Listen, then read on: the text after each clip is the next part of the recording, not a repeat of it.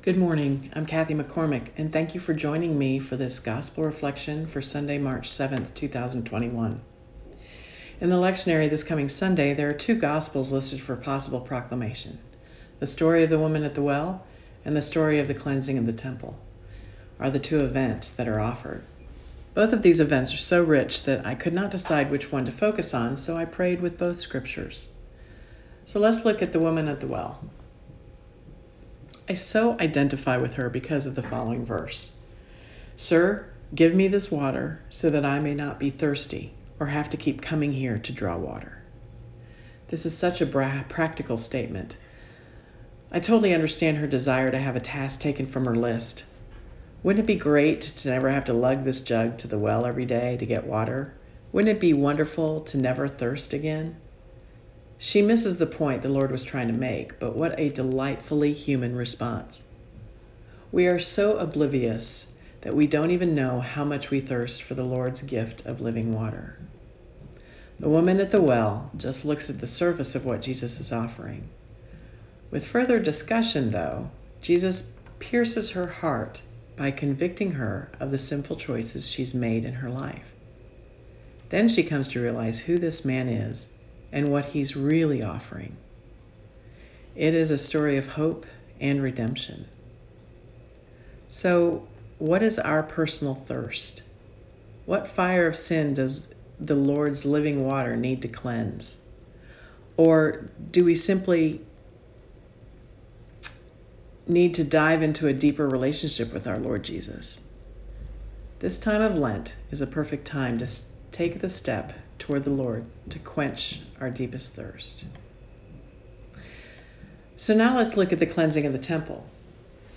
If I were to put myself in the scripture as a disciple, I might be a bit scared of what Jesus was doing and how much trouble we could be getting into with the high priest.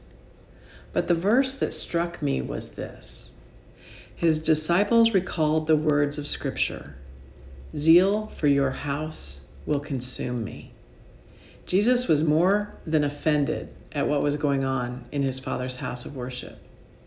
In his exuberant outburst, he got everybody's attention so he could remind everyone the purpose of the temple. It is to worship God. Do I have zeal for the house of the Lord? You don't realize the gift you have until it's gone.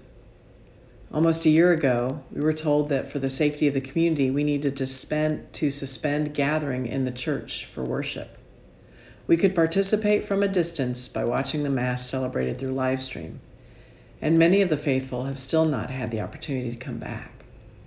For a while, we did not have opportunities to receive Christ in the Eucharist, but prayed the act of spiritual communion, which is a beautiful prayer.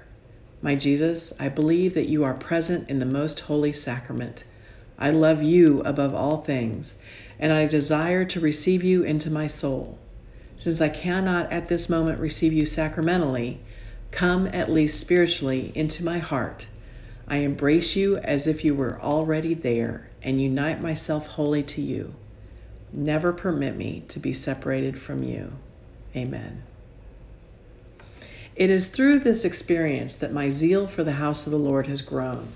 I hate to admit that it took a pandemic to make me wake up to the reality of the blessing of gathering in the house of the Lord to worship our Lord in community. I am guilty of taking this freedom and gift for granted. Though we've been able to open the doors again to limited gathering, I still yearn for the day when we are once again standing room only in order to worship our Lord in community. Our sanctuary is precious, and the freedom to gather in community to worship our Lord is precious. I have learned my lesson and will always recognize the beauty and privilege of worshiping our Lord and pray to never take it for granted again. I pray in joyful hope for the day when we will all be back together in worship. May the Lord bless you this Lenten season.